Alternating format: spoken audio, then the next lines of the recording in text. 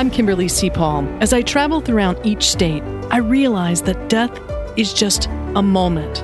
It is how we live until that moment that matters. Finding connection with friends, family, and complete strangers. Journey with me. This is the Live Well, Die Well Tour.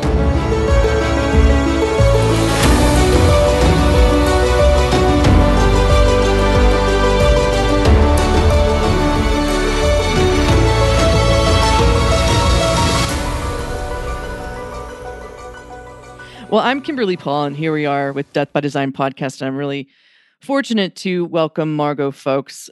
She has started a really interesting platform called Salt Water.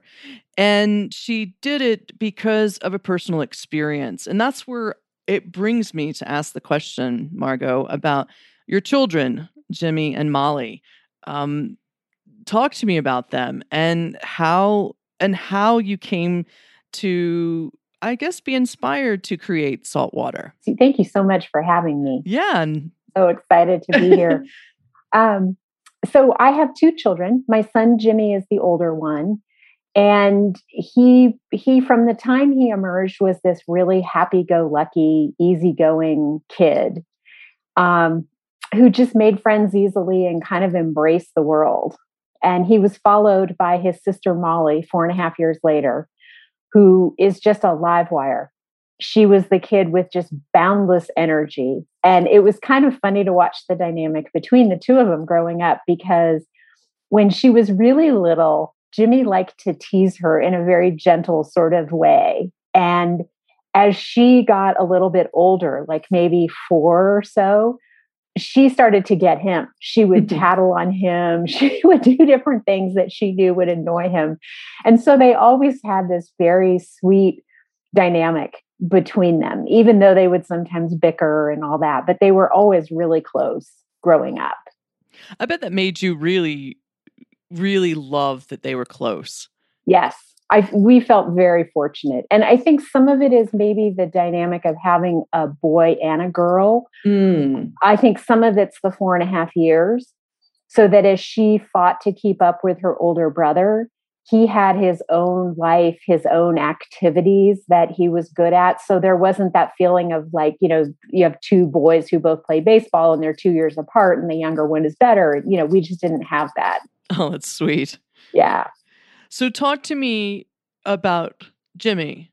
And, we know that Molly had a really close relationship to him, but there was an incident in his teen years that happened that totally radically imploded everyone's world. Exactly. So when he was 13 and a half, he started getting headaches that at first just seemed like stress kind of things. He'd come home from basketball practice and he'd have a headache. And I would think, okay, he's stressed about school, or maybe he's a little dehydrated, which is pretty common, I think, with boys sometimes at that age.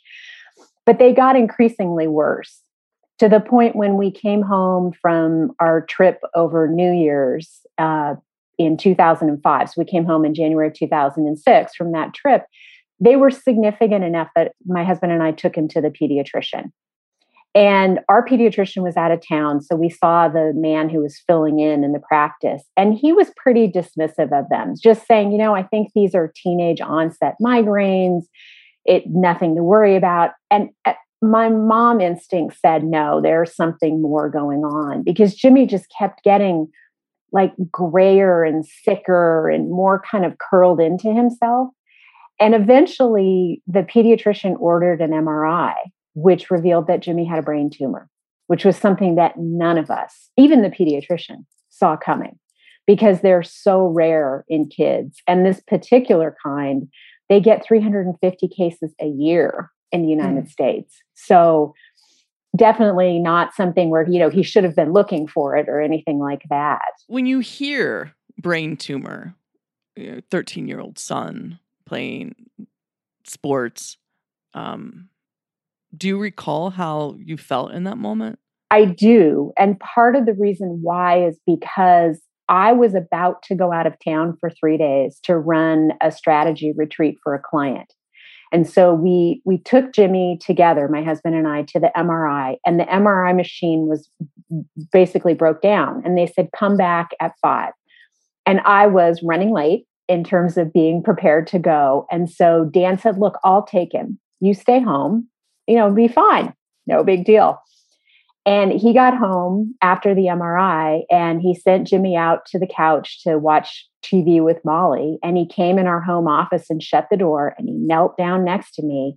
And he said, Jimmy has a brain tumor. And I looked at him and I said, no, this isn't possible. And I was it was so beyond anything I could imagine that I was just in denial that it could even be our reality. I couldn't wrap my mind around it. And so I have this really vivid memory of it because I can see me sitting in my desk chair with Dan kneeling down next to me and telling me this. And then realizing too in that moment that he had carried that news all the way home without telling Jimmy, because of course he wanted me to know so we could tell him together. And thinking about what that must have been like for him too. Did you feel yourself like change in an instant? You must, being a mother, hearing that news and the news that you can't protect your son. Right. Exactly. Exactly. And I come from a mother who was a librarian and a medical researcher informally for the family. We used to call her Dr. Kilgore, which was her maiden name. And it was, she loved doing research. And so anytime anyone in the family was sick, she would drive over to the medical library in San Jose, where my parents lived, where I grew up. And she would go do research and figure out, what to do and how to help whoever the family member was that was dealing with this. And so I had done a lot of research trying to figure out what Jimmy had. And it didn't occur to me that it would be something like this. Mm. And so it upended everything. And exactly what you said too, that feeling of, I was a mom who thought I can protect my kids. I paid attention. I kept them safe. I said, no, you can't go do that thing that feels unsafe to me, even though you want to. And then here I was sitting there thinking, I can't protect him from this.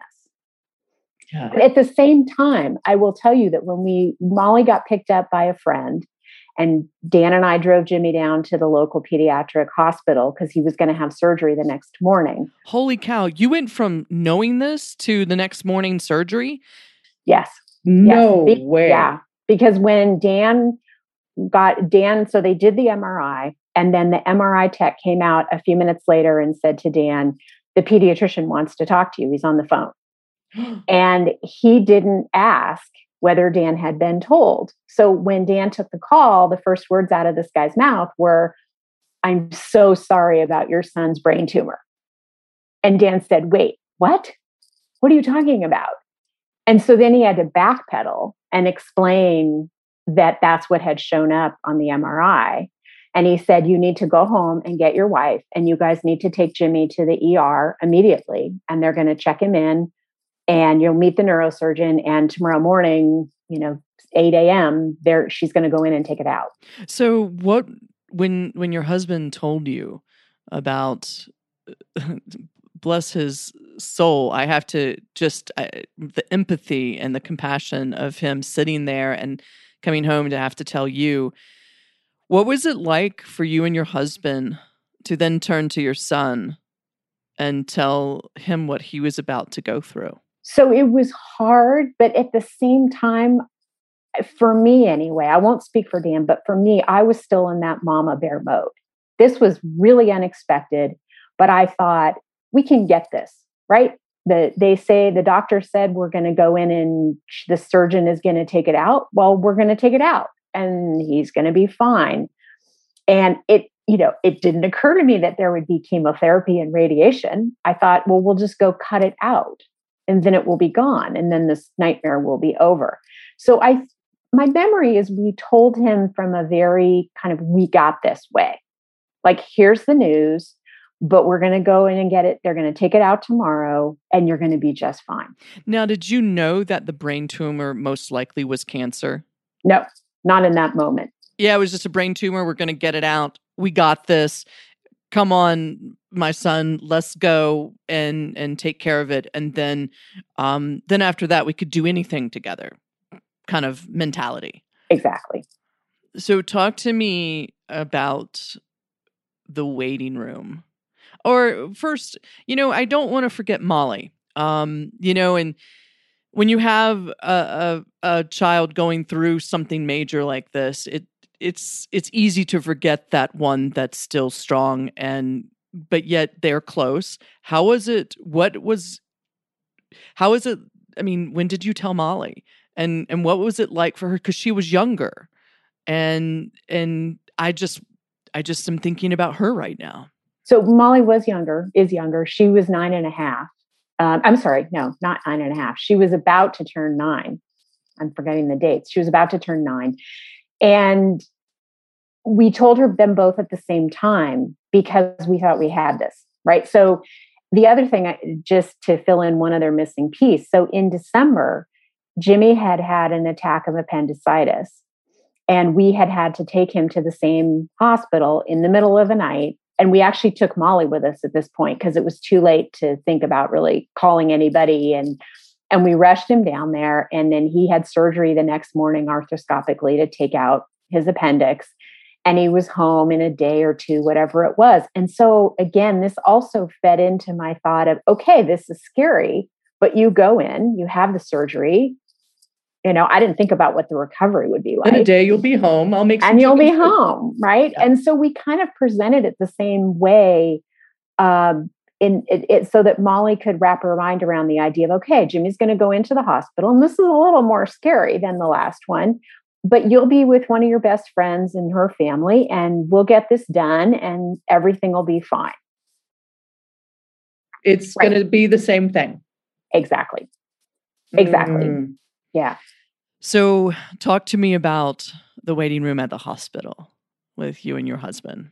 So we were really lucky in that we didn't have to wait very long. When we walked in, the front desk knew that we were coming, and we were sent up immediately. Part of this, I think, is because it had taken them a bit to figure out what was going on. And Jimmy was having these headaches that I was telling you about that were pretty significant. And so the way he'd get relief is that he would throw up from the pressure, and then it would basically ease off immediately. And what the brain surgeon explained to us was that the tumor was large enough that it was blocking the flow of spinal fluid. And so the pressure would build up in his head, and then he would throw up, and the tumor would move, and then the flow would start again, and all the pressure would go. Again, we didn't know. We had no idea that this was what was happening, but she wanted to get some steroids in him immediately to get the swelling down in his brain so that he could feel more comfortable. And that, I remember that more than anything, is that they got the steroids in him right away. And he said, "Man, I feel great. I haven't felt this good in 2 weeks. Can I have a pizza?" The small things. The small things. Exactly. The freaking small things. Yes. And also, to the surgeon's credit, she had a really good bedside manner, and which is, I think, unusual sometimes for surgeons. Sure. So she got to us quickly. We didn't sit around for a long time in that room waiting for her. And she was very reassuring. She had kind of what my husband called like a fighter jock personality, but not in an abrasive way. It was like she had the sort of like, we got this. I'm going in tomorrow. I'm going to get it out. I'm going to get some margins if I can. And she said to us, "And your boy is going to be just fine." Just another reassurance. And I guess after, you have this inner Rocky in you as Mama Bear, and you've got this surgeon with the same sort of inner fight as the surgeon, you got this. Exactly. And that's exactly what she did. I mean, it was a 9-hour surgery, but she went in and there was the single tumor. She even got a little bit of margin, which is no small thing, as you can imagine, in the brain to get that. And she came out to the waiting room after that time and said, "It's what I thought it was, this particular type of brain tumor called medulloblastoma." And she said, "But I got all of it. I didn't see any signs of any spread. he's going to be in the ICU for probably 7-8 days recovering from this, but he should be just fine. Not he should be, he will be just fine. And over the next day or two, you'll meet with the pediatric oncologist and she'll explain to you about the follow-on treatment. And that was the first time where I thought, wait, what? What do you mean follow-on treatment? Aren't we done now that we got this out?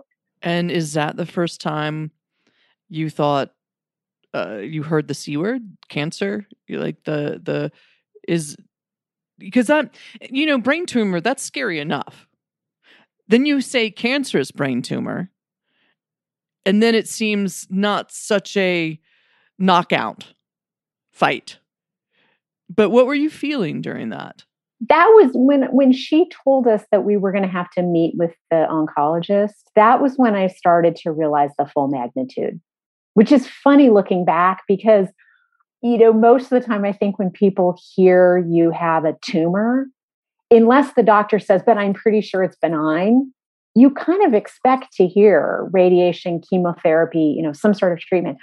I had such a strong idea that it was going to be just surgical only until that moment. And that was really when I realized, we're not done. It wasn't that I didn't think Jimmy would survive it. I was convinced that he would, but I also thought, this is going to be harder and more complicated than I thought it was. And this is still your 13-year-old boy. And now 7-8 days in ICU. He's coming around. How was that experience? Did Molly get to come to see him in the ICU, or was it restricted? Or, what? I have so many questions. Do the pediatric oncologists come into the ICU and have conversations with you? I mean, it just seems. I don't know. 13 years old, in the prime of his life, now in ICU. And getting ready to be injected with so many toxic chemicals in order to save his life. And so what were the next steps for your family? So to answer your question about Molly first, she was able to visit him. And, what I remember most about that is walking down the hallway, because my mom was staying with us. And also my husband's parents. And so they would bring her to the hospital, and you could only have one visitor besides the two of us. So I would go out and get her and walk her back. And I remember walking down the hallway with all the doors, the first time. And she put her head down and she said, "Mom, I don't like to look in the rooms." Because it was just, you can imagine pediatric ICU and, scary. But Jimmy was, he had this really sweet sense of humor and this gentle spirit. And he was in pain from the surgery, but he was recovering and he was reassuring. So he was, this was her brother in the bed and his head hurt, but he was better and he was going to get out. And Child Life, which is an amazing program, was right there. So we had this magical person named Lynn, who we're still connected to. Mm. And when she came to see Jimmy, she said, what are you scared about? What are you worried about, concerned about? He said, it's my sister's birthday on the 13th. And he said, I'm going to still be here and I can't get her a present. And she said, I can make that happen for you. And so she brought up a choice of gifts.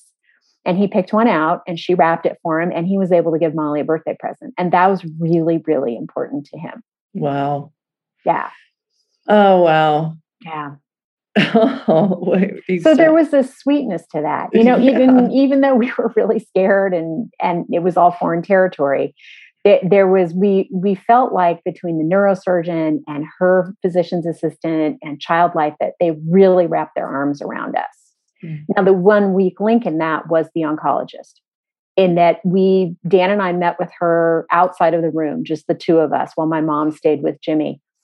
And she was awful. She approached it from this kind of used car salesman perspective, like where we felt like she was trying to sell us on the treatment. And I kept thinking, I don't know what the treatment's supposed to be. Like, why aren't you just saying, here's what needs to happen?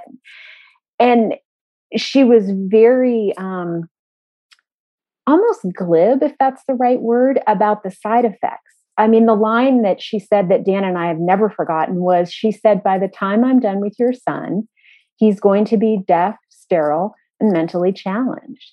And what? Yes. Yes. And I just sat there thinking, no, this isn't possible. And my husband actually said to her, but he wants to go to college. He wants to go to Stanford. And she said, oh, he's not going to college. She said, he'll be lucky to finish high school. He'll be living at home with you for the rest of his life. He's not going to college. And that was your look right now. I'm just a little shocked because yes. It's like you were on this high of, hey, we've got it. We've got margins. Tell me what else we need to do to reinsure that the boy can get back on the path that he was 2 weeks ago before all this happened. And we can forget all about this. Right.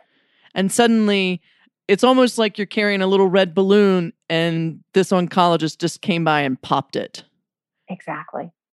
Well, and the thing that I'll also say now, with the benefit of having gotten to know a ton of neuro-oncologists because of Jimmy's, getting second opinions and just, the part of the story we haven't talked about yet, she stands alone. I mean, there is no other neuro-oncologist I've ever met who behaved in this manner. And I don't know if she was worried we were going to move his treatment. I have no idea where she was coming from the thing about it is that it was such a gift, because Dan and I left that meeting and looked at each other and said, I don't know whether or not what she said is true, but by God, we're not going to just put him in her hands. And so we got on our cell phones outside the ICU and we started looking up other neuro-oncologists. And what we discovered was that one of the best in the country for Jimmy's kind of brain tumor was up the road we were in Portland at the time, up the road at OHSU.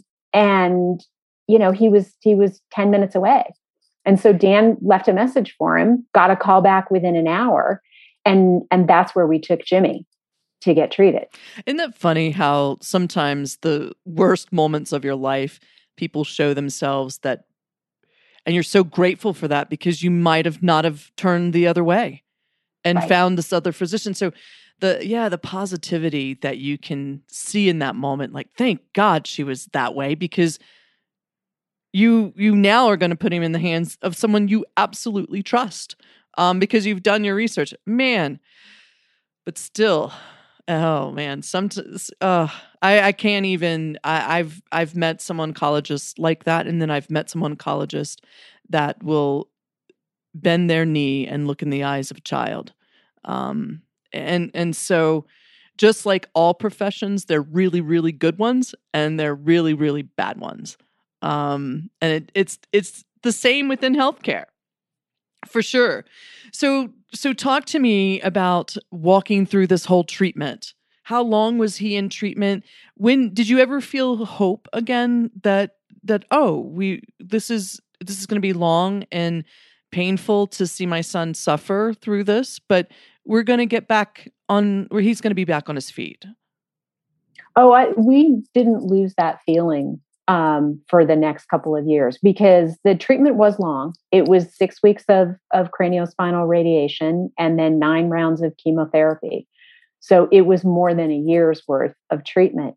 But Jimmy really sailed through it. He came home from the ICU and he got stronger, and he said, I want to go back to school. I don't want to be home.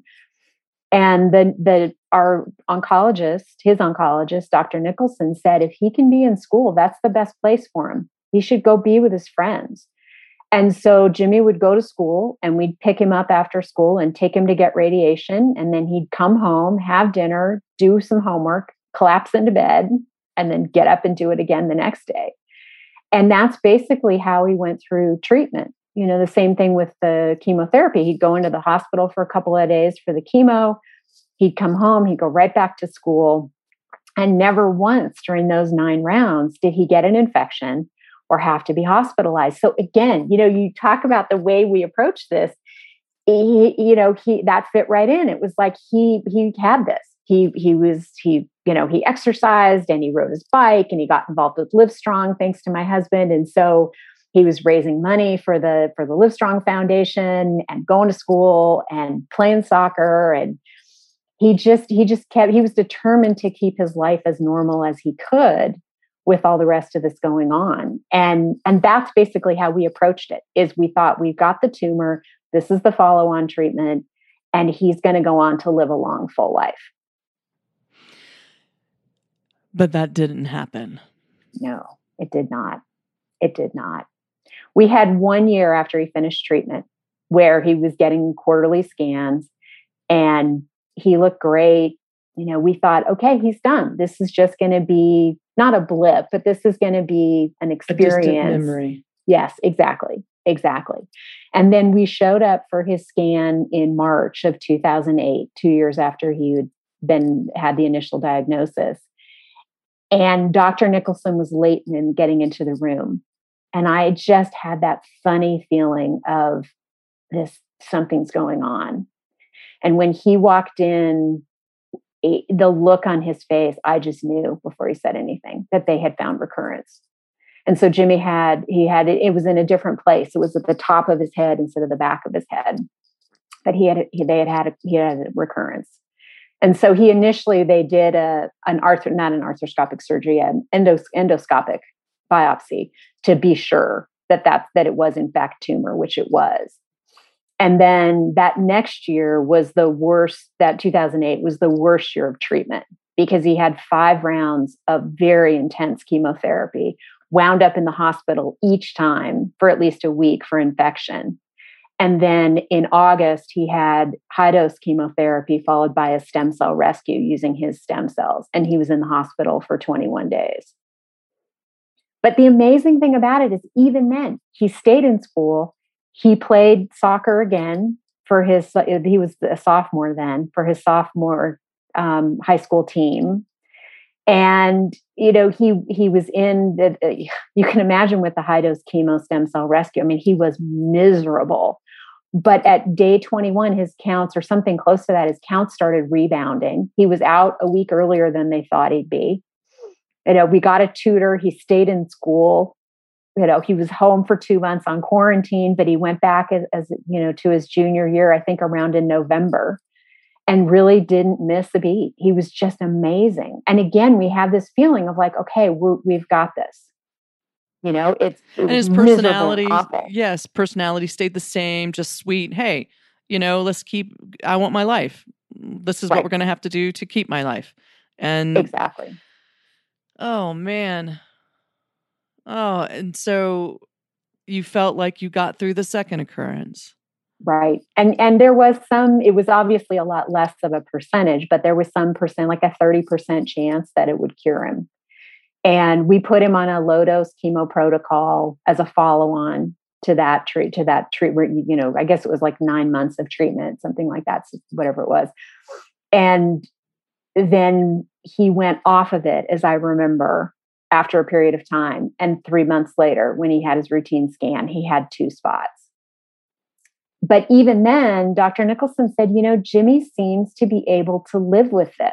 Because normally what happens with Jimmy's kind of cancer is that when it recurs, the kids are usually dead in 3 to 6 months because it comes back like a freight train. So they don't just find, like they did with Jimmy, a couple of isolated growths. They do the quarterly scan, or sometimes they do it sooner because the kid's already symptomatic and it's just everywhere in the brain and spine. And so at this point, he was a junior, and Dr. Nicholson said, I think we should just do very focused radiation. We'll put him back on the low-dose chemo protocol, and he should just plan on moving forward with things. And so that fall, he got into Stanford and decided that he was going to go. Yeah. Yeah. He got into Stanford and so what was it like on his graduation day? Oh, it was just amazing. I mean, it's just amazing to think of what that kid had managed to do to keep himself in school. He got straight A's all the way through. I think it was the first semester of his senior year. And it was remarkable what he was able to do. Wow. It And really was. so did he go to Stanford? He did. So how many years was he there? He was there for 2.5 years. 2.5 years. And then what happened? Well, he continued to have these recurrences, and we were managing it for the most part, but we had to keep switching treatment whenever they would start growing again. And so it got to a point towards the end of winter quarter of his senior year where it was just too much for him to manage the side effects. He wasn't having any symptoms from the cancer, but I would drop him off at the dorm after he would get the infusion. And he just said, Mom, I feel too sick and it's hard for me to go to class. And I need to take a leave of absence and come home. Did that scare you because you were seeing the after effects possibly for the first time, that he wanted to pause something that meant a lot to him because he got through high school, continued. Was that a sign for you, like, oh no? Or what did you feel like during that when he said he wanted to take a leave?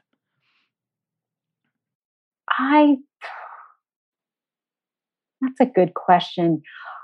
It was the first time where I really felt like the treatment was getting to his body in a way that it wasn't that he couldn't function, because he was still out and about and seeing friends and going to class. He wasn't going, it was hard for him to go every day. But it was more one of the scans that followed that where we started seeing physical symptoms from the tumor, not the treatment. And where we then had, right around that time or shortly thereafter, he had a quarterly scan where the growth was significant. And that was the first time where I looked at that scan and I thought, we are now losing this battle. And it wasn't like I thought, okay, he's going to die, but it was just this sinking feeling of, up until then, I felt like we had it corralled, like that we could keep him going. He was still in school. We would find the treatment, right? There'd be a new clinical trial, some new approach, and that we would be able, as Dr. Nicholson said, he'd be able to live with it, basically. And we would beat it back, or we would find the treatment that would manage it or even get rid of it. Wow. I'm not a mother, but to start seeing the symptoms of the treatment and the cancer, I can only imagine when your stomach fell that we're losing this.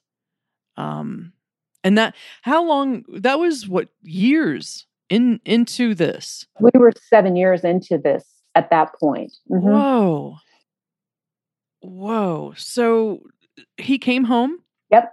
He came home and he was definitely having some side effects from the cancer, in that his feet would get a little numb. He would have double vision. And then after we had that scan where I thought, oh, we are losing this battle, Dr. Nicholson, who was still running his treatment from Portland, he was still in charge of it, even though he was treated at UCSF down near Stanford.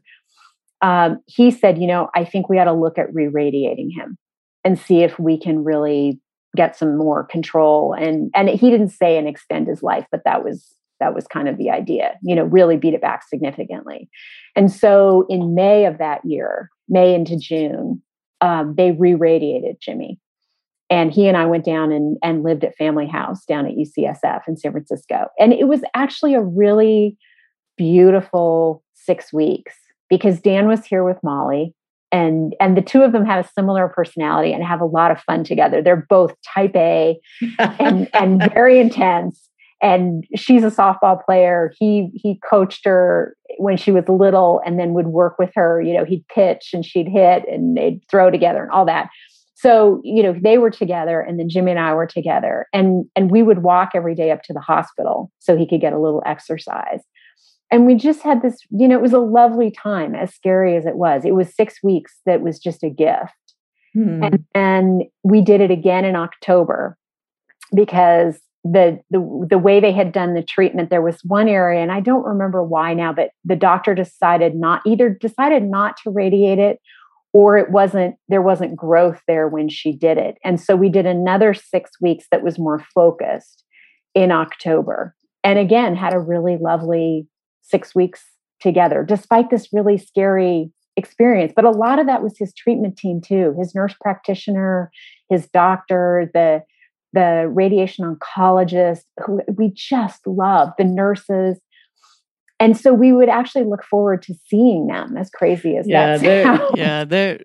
There's some amazing people there in San Francisco among that university hospital. I'm telling you what, I'm friends with some of them, and they're just amazing human beings. But those 6 weeks, they must have been really special. And even though you're trying to extend your son's life, you're just enjoying one another. And do you think back on that time just fondly now of, oh my gosh, that I can't believe we had so much fun and so much connection during those times? Yes, I do, because I know me well enough to know that I'm the one who's always popping up and, doing the dishes, or popping up to throw in a load of laundry at home. And, I have this sort of like revved up energy quality to me, and I don't settle very easily. But the beauty of being down there was that we were just together. I didn't have, other than the occasional load of laundry, we went out for most meals, or we would keep some simple things in the kitchen that they had on our floor. But I didn't have that many responsibilities. I wasn't working. I was just with him. Mm-hmm. And so I'm so grateful, because those are 12 weeks that we spent together that we would not have spent in that way had we not had that experience. Yeah, I'm sure. When did you realize that my son is not going to live through this? November of that year, because the scan in September had shown, I think it was September, had shown that the June radiation had significantly beaten back the cancer. We had an incredible response to the radiation, and just growth in the area where she hadn't radiated. So the thought was, well, we'll radiate him in October, and then we'll get a good response to that. And then, hopefully he'll be able to go for a while with this. And what we discovered in November was that we had gotten a response in the area that was radiated in October, but everything had grown back in the area that had been radiated in June. And I looked at that scan and I thought, this is it. Like, I don't know how quickly, but this is it. We have lost this battle. And I didn't say anything to Jimmy or Dan in that moment, but I just knew that was the case. And so we tried a couple of other things, but nothing really made a difference. Yeah, you felt like you were living in borrowed time. Yeah, exactly. What is that like as a mother to look at your son and knowing that every moment is a gift because you're losing this?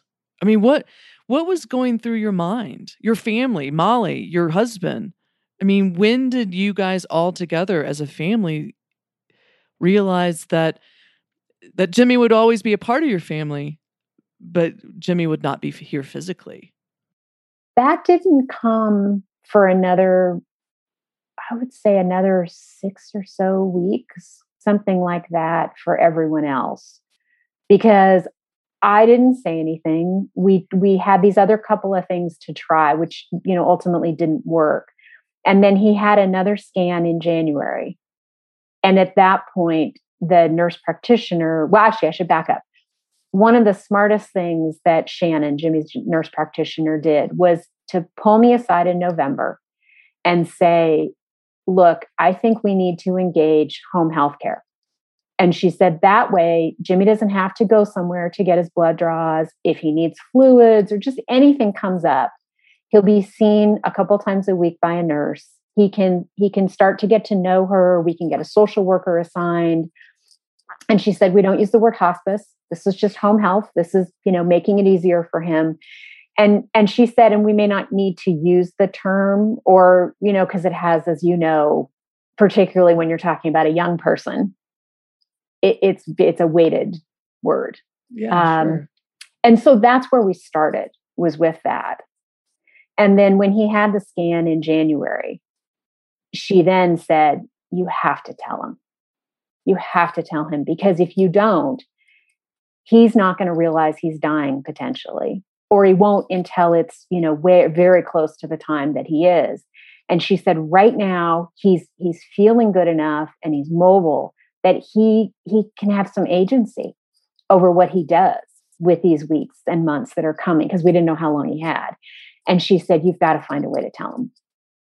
And so I did. Another maybe less than a week later, I got I basically didn't want to, as you can imagine. My husband and I talked about it. We sort of agreed we were going to have to find a way. And then he left the room to go do something. And Jimmy said something about, he was catheterized at that point, and he said something to me about when I get the catheter out. And I don't have the poker face. And whatever expression I had on my face, he just looked at me and he said, oh, he said, my catheter's not coming out, is it? And I said, no, it's not. And then that's when I told him. Whoa. I mean, so talk to me about those last weeks, and was it months with your son? No, we had 3 weeks basically. What? From that point. Yeah. Because it was Jimmy. They were amazing. Really? So we said to him, what do you want to do? And he said, I want to see the people I love most. And so he said, take this down. So I started, he makes this list, and he wants to see my mom, and he wants to see his aunt and uncle, Dan's siblings, and he wants to see his 3 best friends from high school, and he wants to see his best friend from Stanford, and he wants to see Lance Armstrong, who he'd gotten to be friends with from the Livestrong Foundation, and he wanted to see a couple friends from Livestrong, and he wanted to see our friend Howard, who lives in New Zealand, who's my husband's best friend and one of my best friends.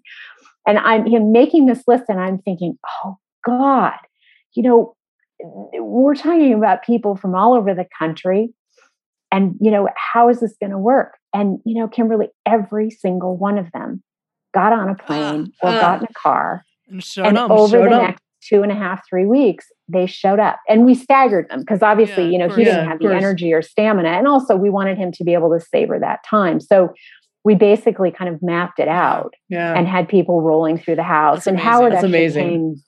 Howard came from New Zealand, as he had come, like when Jimmy was diagnosed, when he recurred, he would just get on a plane and drop everything. He came out for like 2 weeks to be with us, but most people came for a couple days and would spend time with him. Wow. Yeah. And it was amazing. It was a tribute to how much he loved these people. I bet. And the way that, man, what a special kid. Yeah. What a special kid. And so did hospice help keep him home? Yes. And what, as you well know, hospice is amazing. It wasn't my first experience with it, but it was really incredible. And so Alicia, our home health nurse, and Asia, our social worker, unbeknownst to me, went to their boss. I think it was Alicia who did it. She went to their boss and said, look, this is a 21-year-old kid. We cannot swap out on him and suddenly have some hospice nurse he hasn't met before show up.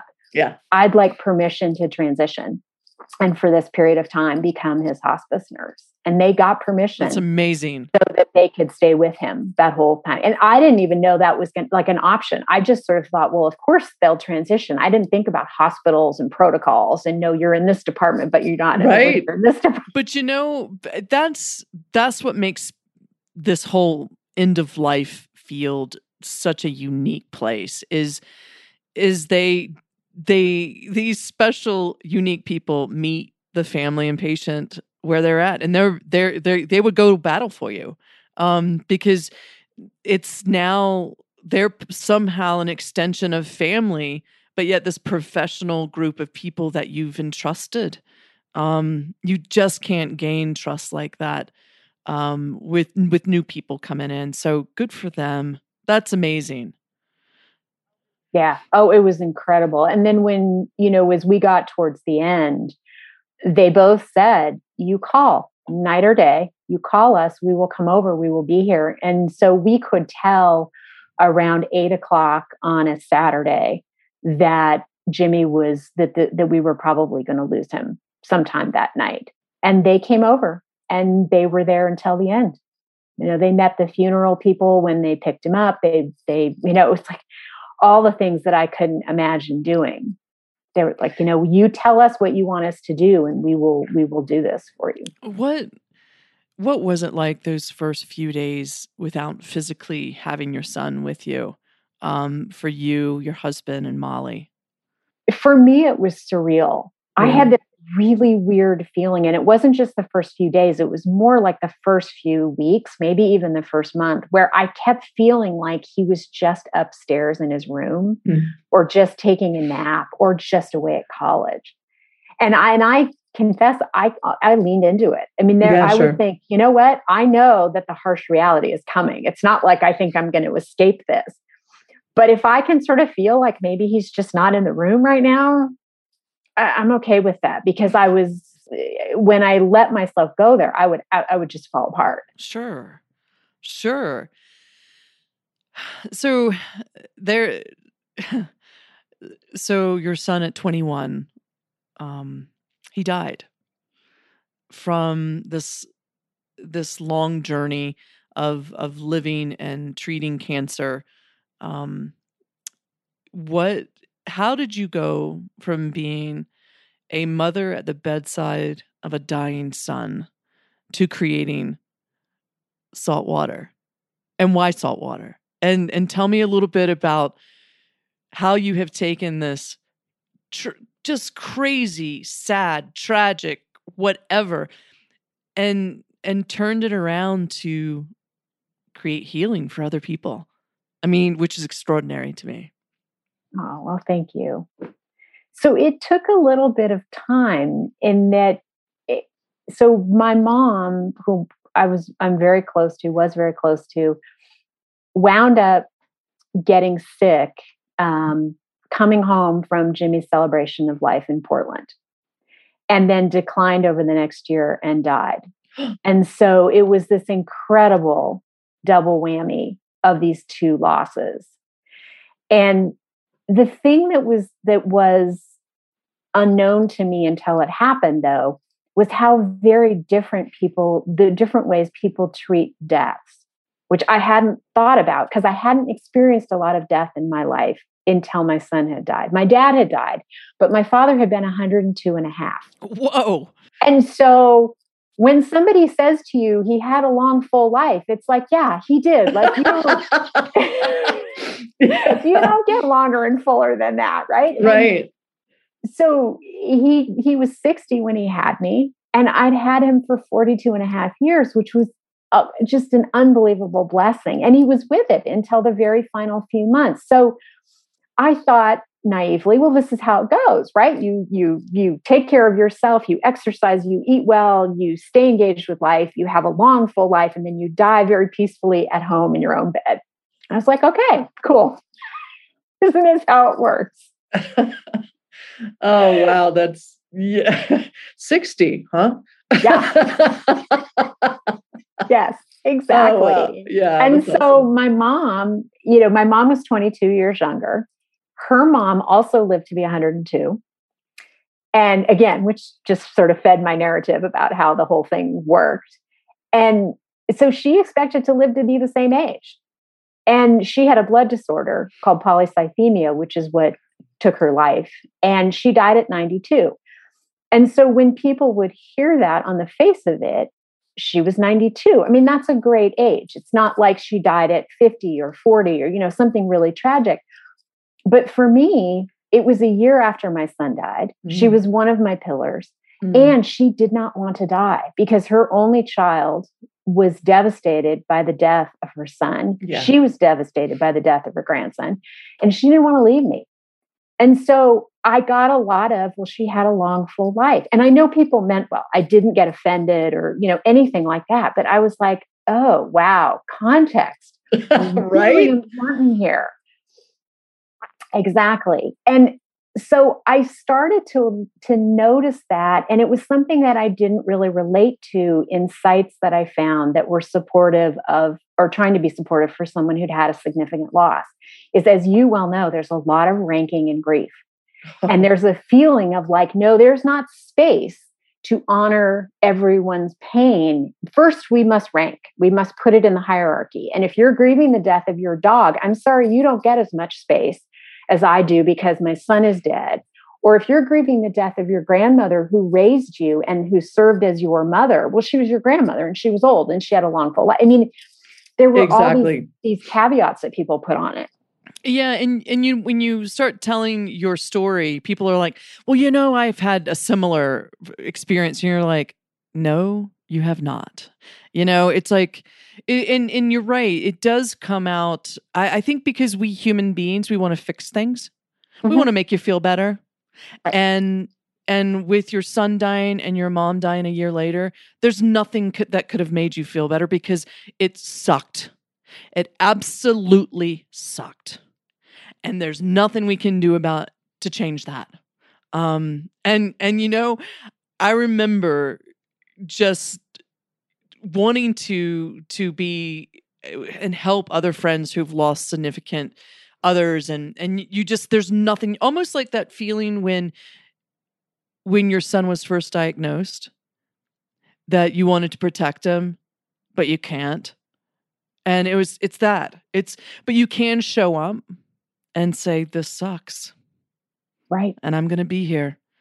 Exactly. I'm going to be here till the end. Yeah. You won't be alone. And I will not look away. Yes. And you can cry, we can laugh, we can, whatever it's going, that is the normal thing that we will go through. And it's not crazy to laugh through your tears. It's just showing up and sometimes shutting up. Mm-hmm. Exactly. And that's the other, what you're touching on is the other component that had me also want to start Saltwater, was that I think there's a lot of stuff that gets written that's nasty about what people say. So as you know, well, I shouldn't say, you know, I wonder if you've had this experience. Like, even though I have had some profound, significant, devastating losses, when someone I love loses a child, loses a spouse, I still struggle with what the right thing is to say, the best thing, not the right thing. So I can only imagine how hard it is for somebody who hasn't had that kind of loss, trying desperately to find something to say. But a lot of what's out there is things like, you know, the 8 things you should never say to a grieving parent, or here are the categories of, you know, the stupid people that will say X, Y, Z, you know, the fixers, the diminishers, the, you know, whatever. Here's a casserole. You know, even those people that just have to do something. Right. And mean well and are just trying to show you that they love and they care and they're showing up. And so those kinds of sites didn't appeal to me either. And so as I was sitting with all this and I was dealing with my mom's trust and, you know, going through her house and all this, my friend Regina Ellis, who runs Children's Cancer Association up in Oregon, texted me and said, hey, I have a mom whose son just died, and she's like us, meaning that she's spiritual, but she's not religious in an organized religion sort of way. And she said, I need you to send me some articles because I know that you know, she knew that I read a lot and that kind of thing. And I texted her back and I said, I don't really have anything to send you. And she texted me back and said, well, you better start writing. Good. And that was the moment where I thought, well, maybe I should, because I can't find what I'm looking for. That was when I love those small seeds that somehow the universe plants, and it's up to you if they grow. And look where you are now. Why? So really, Saltwater is a resource platform for those with significant losses and dealing with grief. Correct? Yes, it's a platform. It's an online community. Exactly. And why Saltwater?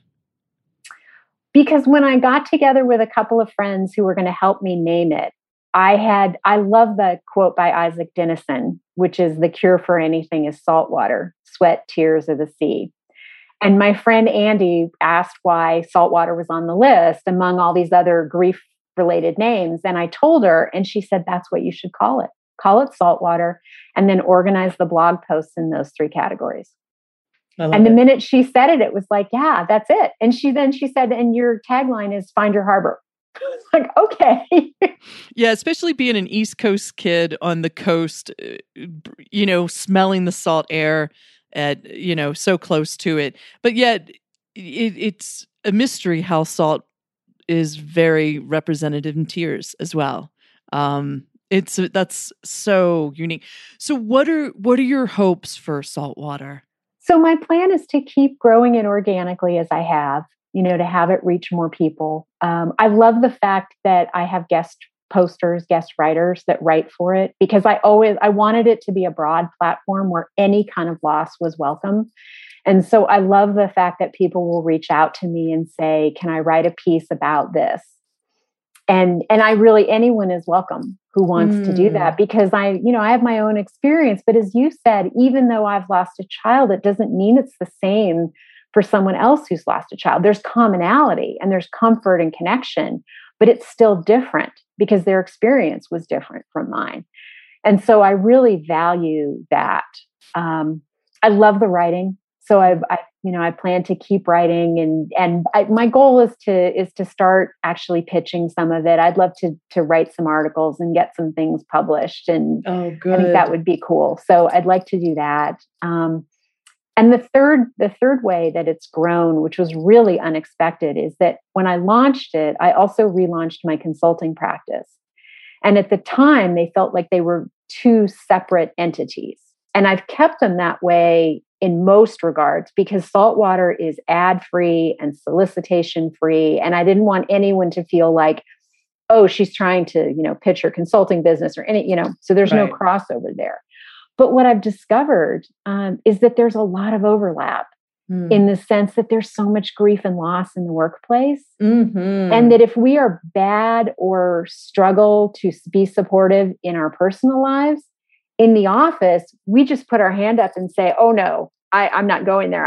I can't say anything to Kimberly. I know that, her brother has just died, or her parent or whatever, but I can't say anything to her. And so we grieve alone. And this silly thing of deal with your grief in 3 paid days off. Yeah. Which is, and a lot of people want to be like, aren't you through the stages of grief? I'm like, well, I'm on stage 561. And my boyfriend who died of melanoma will be 21 years May 7th. And there's still some days I'll drop a tear. It's almost like a backpack, it's always there. You just learn to wear it, and you hope you wear it well. And there are some days it will bring me to my knees. And then there's some days that I'm so grateful for the experience of that painfulness, that it's because it's shaped who I am and the direction of my life. And it's just, whew, it's never gone. But yeah, the workplace is totally. And I believe my field, hospice, we're the worst. Really? Yeah, I do. I think we need a lot of help by individuals like yourself, because it becomes mechanical. And then when you're dealing with patients and families and you get close to them, and then you lose them, and you don't have time to grieve because there's another patient and family. And then when your own mother dies, it becomes this implosion of your identity. And can you go back to being that at the bedside? So I would love to see you expand your work within even the end of life field, because we are desperate to make space for that, especially for hospice nurses and key staff members that are at that bedside on a daily basis. I think we have mandatory bereavement and space so that we do feel. And and even myself, I didn't realize that I even carried grief until I started writing my book, and I started crying every day. And I'm like, what? And a friend of mine who is a nurse practitioner came over, and And she goes, we haven't seen you. And I know you're writing this book. And my eyes are all puffy and red. And she goes, what's going on? And I said, I don't know. I cannot stop crying. And she goes, oh, you're finally feeling it. And that was the first time I thought, oh my gosh, I'm grieving. I'm grieving. I'm finally allowing myself to fall apart. And that's when, after I'd left a full-time job in the hospice field, when I could feel it. So I would love to see you work with other hospices and palliative care, and how you can get involved in supporting, that work life, especially at the bedside of the dying. That would be amazing. Oh, that's so interesting. I would have thought that because the hospice folks that we dealt with were amazing, have become close friends because of that. They're wrapped in services and care and knowing exactly how to process and move through it, because you're also amazing at helping those of us who are experiencing it go through it. It's different because we're not related. And we can be strong. But when something personally happens to us, like a father, mother, brother, sister, it's almost like we don't have our training. It's personal. And sometimes we can't process that as well as we can process someone else's grief, because we don't put on your grief. We guide you. We're the Sherpa. And when we're in our own grief, that Sherpa is not there. Yeah. So it's amazing. So interesting. Yeah. Yeah. So talk to me. Tell us the website, because I know we took a long time talking about what brought you to saltwater, and I think it's really relevant that Jimmy's legacy is continuing through saltwater and helping others find their way through grief and loss, and how do you intertwined your own story in saltwater with your mom as well as Jimmy? I mean, how do you do that? So it's for me, it's a lot of writing. I'm in 2 writing groups, one feedback group and one group that just writes together, and you find that very healing. Oh, it's hugely healing. And what's amazing to me is I sort of thought I would run out of things to say. And what I realized is it's like an excavation, right? That you write those initial pieces and there's nothing wrong with them, but you're kind of up here. And then as you keep digging, it's like you remember more and more, and you get more in touch with different layers of that loss. And that's been a gift, because I think about Jimmy all the time. And it's also made space for the lovely, sweet memories to come back. Because for the longest time after he died, what I remembered were the worst moments in the hospital, the dying part of his final weeks, the mistakes that I made. I could have given you an entire, list of all the things that I had done in my mind that, where I got impatient, or I didn't spend time with him, or whatever it was. And as I've written and sat more and more with the loss and processed, it's opened the floodgates for the other memories. And I have them back now, which is not all of them. I mean, they come back to me, but there is now a pathway for that. Mm-hmm. So talk to me. What's the website again? It's findyourharbor.com. And really, what is this platform? What is your ultimate goal, and who are you trying to outreach to? To anyone who's grieving a loss, and for people to know that there is space for everything on saltwater. So, I have people connected to saltwater who have lost a pet bird or a pet rat, all the way from there to people who have, of course, lost children or parents at a young age, whatever it is. It runs the entire continuum of loss. And there's also resources for people who want to support someone who's grieving, that are written about what you can say and what you can do, as opposed to those lists of what you shouldn't say and do, which leave you feeling like, well, where do I go with this? Okay, these are the 8 things or 10 things or 20 things I shouldn't say. But what do I say? And what do I do? And what's helpful? And so I also write about that as well. And there are resources for that there too. Wow. I think Jimmy would be very, very proud of you. Yeah, I think he would too. And I think the biggest thing that I carry, his greatest legacy, is that he was the kindest person I have ever met.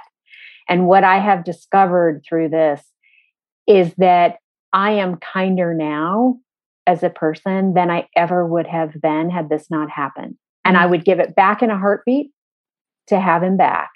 But it is also part of his enduring legacy is that I have learned to, I still think the snarky thought, but I don't say it. And I've discovered what he learned at a really young age is that magic of when you hold your tongue, that even if it's really a yucky situation, that you leave it a lot more easily because you didn't say something that you regret or that you're embarrassed by. You just let it be and walked away with grace. And he was so good at that. And all this writing and thinking about him has taught me how to at least do that some of the time. That's I'm amazing. Not perfect, but I'm getting better. Oh, wow. I can't tell you how much I've enjoyed these last 60 some minutes with you. First of all, thank you for sharing Jimmy and Molly and your husband and your whole experience with losing a son at 21. It is an amazing thing how telling Jimmy's story can affect a complete stranger like me. And I will carry him as long as I have breath in me. I will never forget these words and especially kindness. Gosh, in a world with a pandemic, don't we need more of that? And thank you for sharing Jimmy's story, your story. Keep writing, kid. Keep writing. Keep doing it. And I look forward. And if there's anything that I can do to support your platform, support Jimmy's legacy, let's talk about it. Because I think you have an amazing story. And I think you also still have an amazing son. Well, thank you. I mean, that's the gift, right? Is to be able to keep saying his name and telling his story, because that's what keeps him alive for all of us, who loved him and knew him is reaching someone who didn't and having his story have an impact and have meaning. So thank you. There is no greater gift than what you just said. Thanks for joining us today. And remember, you're the designer. This podcast is produced by Jason Andre with 7 Season Films. If you're interested in telling your story via podcast, look him up. You can find him at 7seasonfilms.com.